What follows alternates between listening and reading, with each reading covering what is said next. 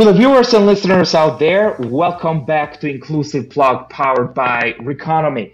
This is episode 25. My name is Sabin. Joining me here is Zenabe Uraguchi, an economist and manager of a 12-country program in green and inclusive economic development called Reconomy. Thank you for joining me, Zenabe. Thank you for having me, Sabin. It's a great pleasure to be with you. Just recently, I hosted a discussion with two distinguished guests, Duncan Green, and professor in practice in international development at the London School of Economics, and he's also senior strategic advisor at Oxfam, and Nabanita Sam-Beckers, who is a director of Opportunities Unlimited. For the viewers out there, it's a technical and management consultancy firm specializing in private sector development. Also, Nabanita is part of the DCD Secretariat, focusing on the results measurement work. We discussed what would be an alternative to the term beneficiary. Let's check it out. I have an 8-year-old child who has cerebral palsy. And with her, I have often struggled with labels, so as to say, people use the word special child or even disabled child. And for me, she's just a regular 8-year-old. And I feel that when you box her into that certain category, automatically people tend to view her in a certain light. So I guess, just to maybe go back to the question you raised, I think it's the same term applies to beneficiary. Or, when you insinuate a person as a beneficiary, you look at that as a recipient of some sort of benefit, which you might create or might not create. So you don't put that person on an equal term. So for me, this question, you're going back to your question on what is a good term to use? I think call a person by who he is. A farmer is a farmer, youth is youth, an entrepreneur is an entrepreneur. Why don't we just stick to those terms? And maybe if you want to speak about a particular group of people together, if you're working in a project and reaching different kinds of people, perhaps you could call them target people or something of that sort, but not to try and put a label to it. Words are often not the problem. Words are both a kind of a product of an imbalance of power and a way of constructing imbalances of power. So calling someone a beneficiary, it constructs a world of us and them, uppers and lowers in the language of Robert Chambers. They are just sitting there waiting to benefit from our own altruism. So, but if you replace it with another word and you don't change the nature of the power imbalance, that word too will become, all meaning will be sucked out of it, and it'll become like partner. Now, partner should be okay, but it's become just the same. Because the imbalance of power is still there. Mm-hmm. So I think there's only a certain amount you can do by changing the words. And I agree with Nabanita's about something neutral. To me, recipient maybe is better than beneficiary, because it just describes a particular part of the aid business, which is someone giving money to someone else. But it still is imbued with this power imbalance. So I'm not sure how far you're going to get with playing around with the words, to be honest. Thank you very much, Duncan. So let's dive deeper. Are you as likely to involve a beneficiary in design and budgeting as you would a partner? Let's say, right? So proposals outline program or project beneficiaries. Donors want reports on beneficiaries reached. So we talk about beneficiary feedback, right? So what's your experience, Duncan? Well, that's interesting, because I suppose the way partner is used normally describes organizations rather than individuals, right? So a partner would be a CSO or a faith-based organization, a civil society organization, or a faith-based organization, or a piece of government. And therefore, you would anticipate them having the time and the capacity to work with you to create something. Beneficiary tends to imply individuals with that awful overlay of passiveness and lack of agency, in which case the best you can hope for really is a cash transfer, which at least gives them the agency to use the money as they wish. So I think you're right. If the word beneficiary carries with it the idea that they would not be involved except as recipients and as complainants. So increasingly, organizations like Oxfam are taking the whole feedback system of beneficiaries to complain about abuse or bad service more seriously. So there is some feedback, if you like, feedback loops, but not in the construction of projects so much. that tends to be through organizations. Interesting. Nabanita, you worked actually with MSD projects and programs before. So what's your experience? Yeah, I think a bit similar to what Duncan is saying, but I think what Duncan also said about the thing about considering their opinion, also like getting the feedback from them, I think that is quite important. Often in my work, unfortunately, I do see a lot of projects which are very supply driven, rather than being demand driven. So we guess like this is their problem. So we come up with all our solutions, and I think that really doesn't work. At the same time, also, I think like what Duncan said, that ultimately you need to get information from them, but you need to analyze it yourself. I'll give you an example. I was recently in Indonesia for a work, and we were trying to find out these vegetable farmers, why they have low productivity. And one particular farmer told us like, oh, it's all got to do with like, I'm not getting a good supply of seed, and the problem is with the retailer. So actually I went to AliExpress and I ordered the brand of seed that I wanted. So, according to him, the problem was basically it was the retailer who wasn't giving him the good seed. But later we found out through analysis that actually the retailer wasn't carrying that seed because it had the seed company had stopped producing that 3 years ago. So what he was buying from AliExpress turned out to be counterfeit seeds. So, that kind of analysis, that's something still a project needs to do on its own. But, certainly hear from the individual, but then you need to still analyze the information and come up with, try to use that to inform the design of a project. I mean, great example, Nabanita. So I think there's a completely different approach to all this, which kind of highlights this weird us and them mentality. It's called positive deviance. So in a situation like Indonesia, the positive deviance approach would be to just identify the farmers who've got higher levels of productivity, with or without any aid intervention, because there will always be a spread of results, right? And then you identify the positive outliers and just go and see why they're there. What are they doing differently? Absolutely. And they found a solution within the existing system and set, constraints. Yeah. And you don't intervene. You just go and see what's working. There's all asset-based approaches, appreciative inquiry. There's a whole bunch of areas which are the complete opposite of the deficit-based inquiry, which is at the heart of most aid projects, which is what do these people need? What do they lack? What are they not good at? Which is, in some ways, a really dumb point of entry. Let's go find out what people are good at and support it, right? Yeah, absolutely. Really something that's big in the aid business. The way we describe people shapes how we perceive and act toward them. Terms and words that are used in development seem to indicate who holds power and who doesn't.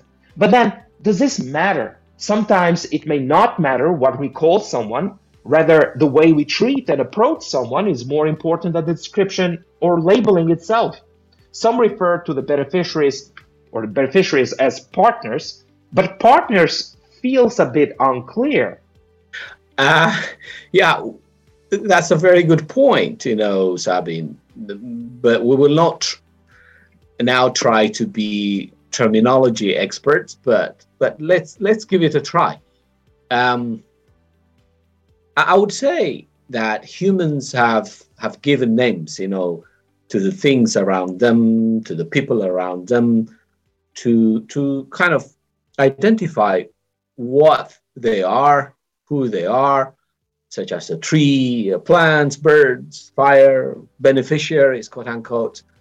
But however, as time progressed, they also began giving names to social concepts, such as a friend, a husband, wife, development, donor, and then others.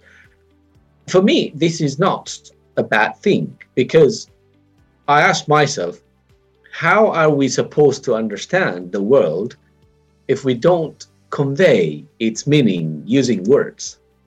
So at its core, language is nothing more than a collection of words and socially shared rules that create communication between people.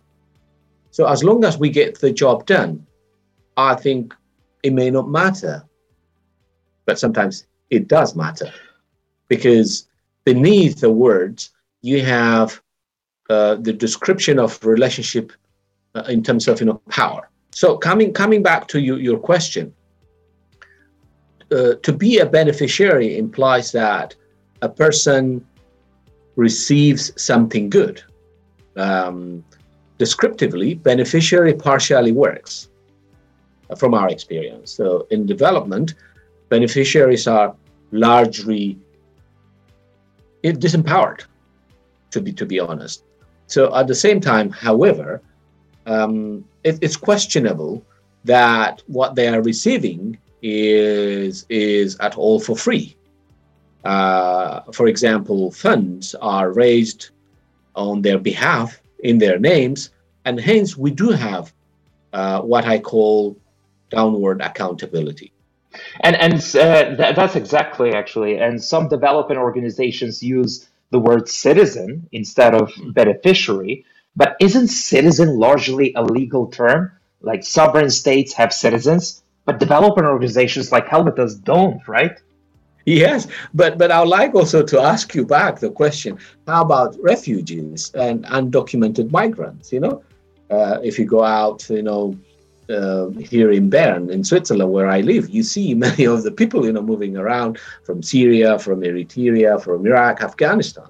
So it's important to note that not all, quote unquote, beneficiaries are citizens. Surely their voices need to be heard as well.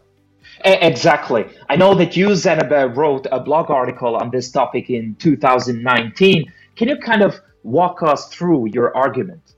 Oh, sure. I mean, what I tried to document was the issue of how development cooperation has increasingly been described as a global partnership between different countries, not between those with resources, like human financial, to go out there and support those that seek to get the support. What I was trying to argue was building a better world will require all of us, from the north, from the south, from the east, from the west, to be sort of empathetic, passionate, and above all, cooperative. However, reality bites.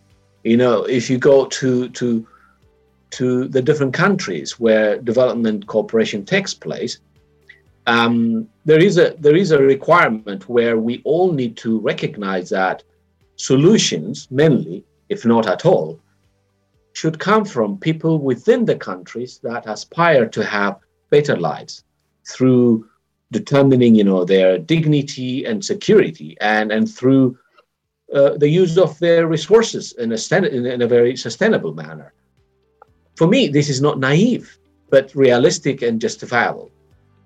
But I asked myself also, at the same time, as I documented in the blog, for this to work, perhaps we need to move from being a kind of a tyranny of experts to becoming, genuine collaborators who are conscious of how we use words and labels.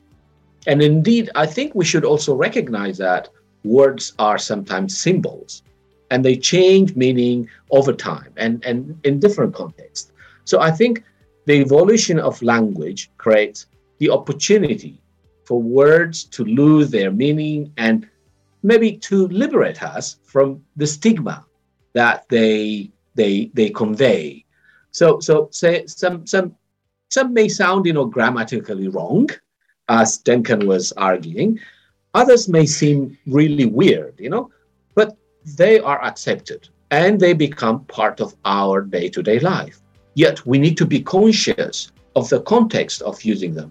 So by letting words change meaning for us, we are, I should say, trying to redefine diversity and creating social change, if that makes sense.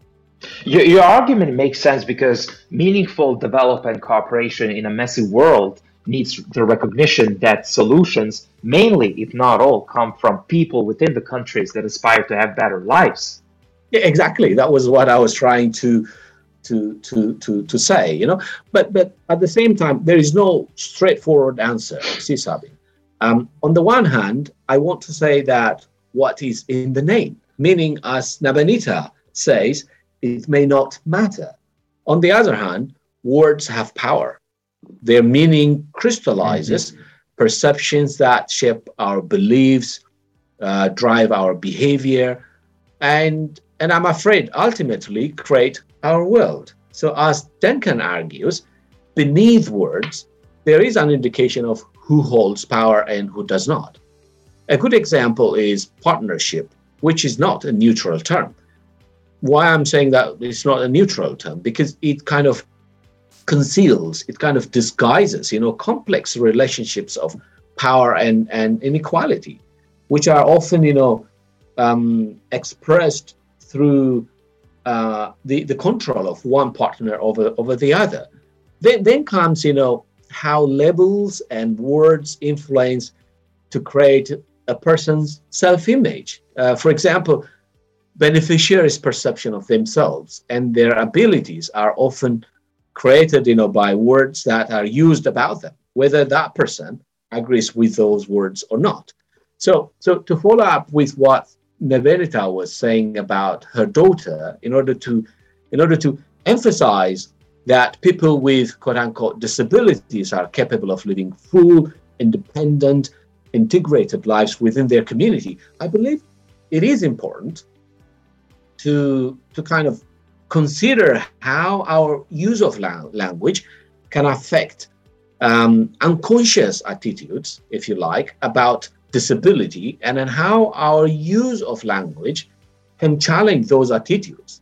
It's not a case like sticks and stones will not break my bones, but words will never hurt me. It's not like that, But Duncan and I have something in common, We both love blogging. In 2018, exactly, came up with some broad categories of terms used in development that need to be either maybe banned or rethought because of their quote unquote what he called awfulness. Terms like impactful, capacitating seem to be distorted Shakespearean language, so to speak. So those that are condescending, kind of looking down upon others, or patronizing include empowerment, capacity building, terms like the thous. I was born and raised in Ethiopia, but I left a long time ago, seem to be outdated and wrong, while those that try to make the speaker sound smart are leveraging an business model. So I think we need to rethink. But as I said, words evolve, words change, but we need to be conscious of using them. But sometimes I think we have to accept terms which may seem, as I said, grammatically wrong or weird. Maybe let me stop there. There are so many terrible words in the aid business. I think there's awful terms like beneficiary, which just kind of carry this baggage of white savior complex, north-south colonialism.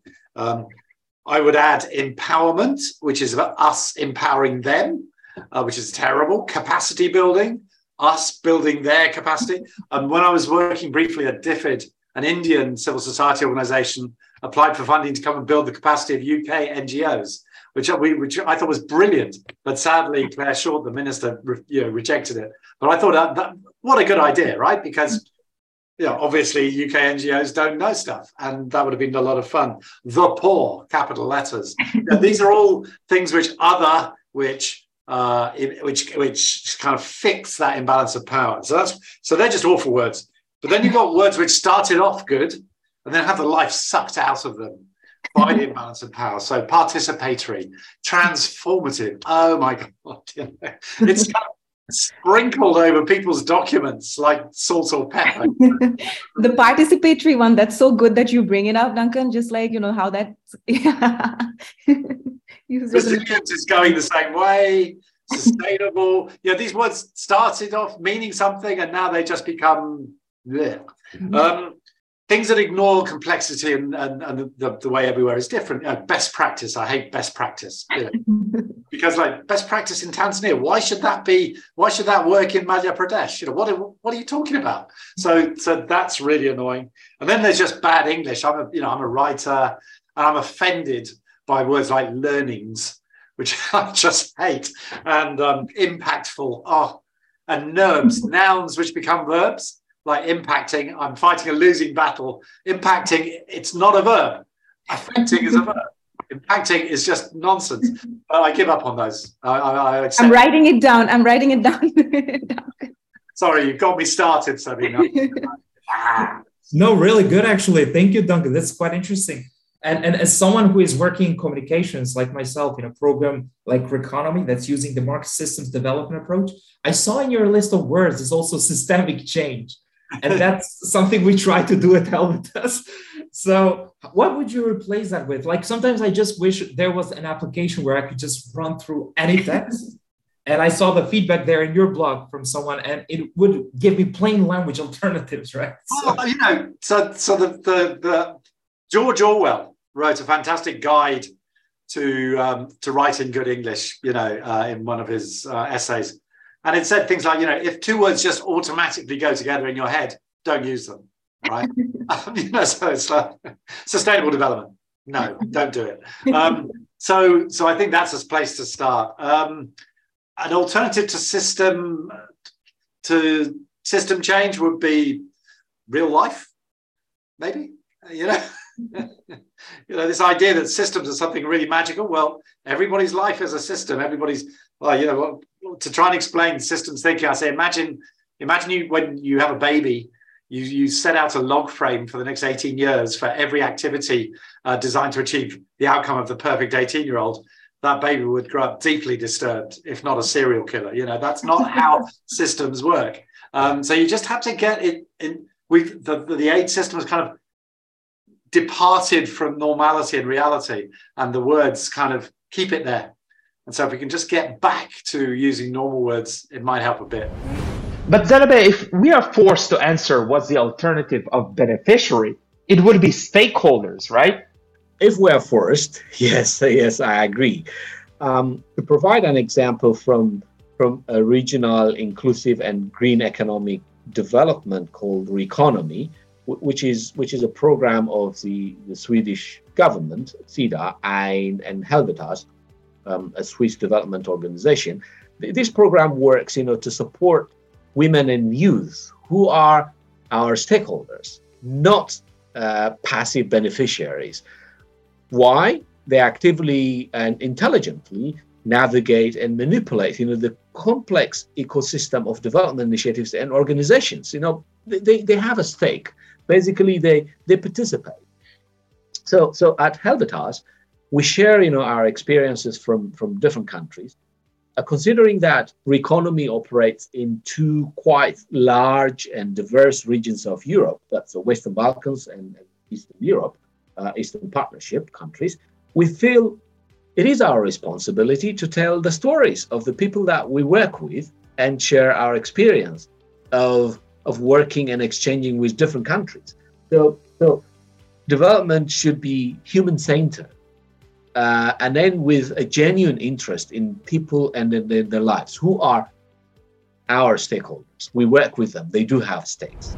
I think Duncan has raised a lot of very relevant and useful advice. I think especially going on to the systemic change, this is something I also struggle a lot with in my work, especially when you throw around all these blah blah blah words and you don't understand what it means. I remember when I started working, and I actually come from an actuarial science background, so I was new in development. And when I started working, you lost me after 2 pages when you used too much jargon. I just didn't understand it. It was very difficult for me as an outsider to come and try and understand it. So just use simple word and what it means, and that really helps communicate it with people. But jargon has a purpose, right? It's not just neutral. So, if I go, this is a systems problem, and you feel worse, right? Yeah, absolutely. So I have no idea what I'm talking about. Absolutely, yeah. So these have a kind of, they reinforce the guild, the sort of closed world of the expert, and that's their purpose partly. So jargon has a positive role as well. It saves a lot of time. It builds a sense of identity, but it clearly has an exclusionary purpose too. Yeah. And it's also like what you said, Duncan, that also resonates very well, that, when you say that, like, these often words are really meant with well purposes, but then they take a life on its own. Like initially, I didn't really think much about like, the global South. I didn't, I just thought like, okay, North and South, it's fine. But then being a person who is from the global South, I remember very recently somebody, said something about like, it's your responsibility to do something for people from the global South. And I'm like, hang on a minute, I don't need help. Or like, then it does take a life of its own. Yeah, and humor really, I love those Radiaid adverts that the Norwegian Aid Agency funded, which have the kind of campaign to send radiators from South Africa to Norway because it's so horribly cold. They just invert the logic, and some of them are really, the humor is great, and they're quite sophisticated satires. That kind of thing can help expose the ludicrous nature of the language quite well. I think humor's an underused. Yeah, aid agencies don't do humor very well. No. They should. Yeah. No, that's why your blogs are also a ray of light for a lot of people. Yeah, Oxfam just says, "Oh, we give up. Let him do what he wants." So thank you very much. Very interesting discussion here. And Duncan, if you were forced to have an alternative to beneficiary, the word, right? You were saying recipient. Am I correct? That's in the sort of close proximity, or I might say person. Right. Or like Navanita said right at the beginning, right. Person qualified by farmer, trade unionist. The danger is even when you say farmer, trade unionist, you're also narrowing down their experience because people are intersectional, as we say. There we are. There's another one. And so the trade unionist may also be a feminist or actually a wife beater. They could both be trade unionists. So it's very hard. It's not easy getting this right, but I think at least not having these very crude pigeonholes would be a start. Also considering that the beneficiary is not someone who receives the benefit passively, right? So they actively and intelligently navigate and manipulate the complex ecosystem of like development initiatives. If we are talking about not this classical humanitarian development, right? Okay, well, look, how about investee? Right? So, I don't know. It's not going to catch on. It's just too weird. But the idea is, you're investing in these people and then they make you work. Yeah. So how do you capture that sort of sense rather than just, please give me some money? It was a fascinating discussion with Navarita and Duncan, but it doesn't end here. To achieve sustainable and scalable impact, we must work with everyone, including the disadvantaged and excluded, as well as the private sector. If it is a correct terms you are using based on Duncan's list, yes. True, exactly. As well as the private sector, civil society, and the public sector. However, also with one small change of a word changes the way we think. The impact doesn't end when we deliver our work, right? Impact begins there, when the people we serve go on to lead far beyond our work, far beyond us, and usually without us. After all, aren't we in the business of putting ourselves out of business anyway, right? So to the viewers and listeners, if you are a beneficiary, let us know what you want to be called. Others have thought much more about this issue, and we'd love to listen to your additional reflections on the topic. Language and meaning constantly evolve while knowledge adapts and expands. Zenabeth, thanks once again for being part of this episode. Thank you very much indeed, Sabin. You are doing a fantastic job. Thank you. Thank you.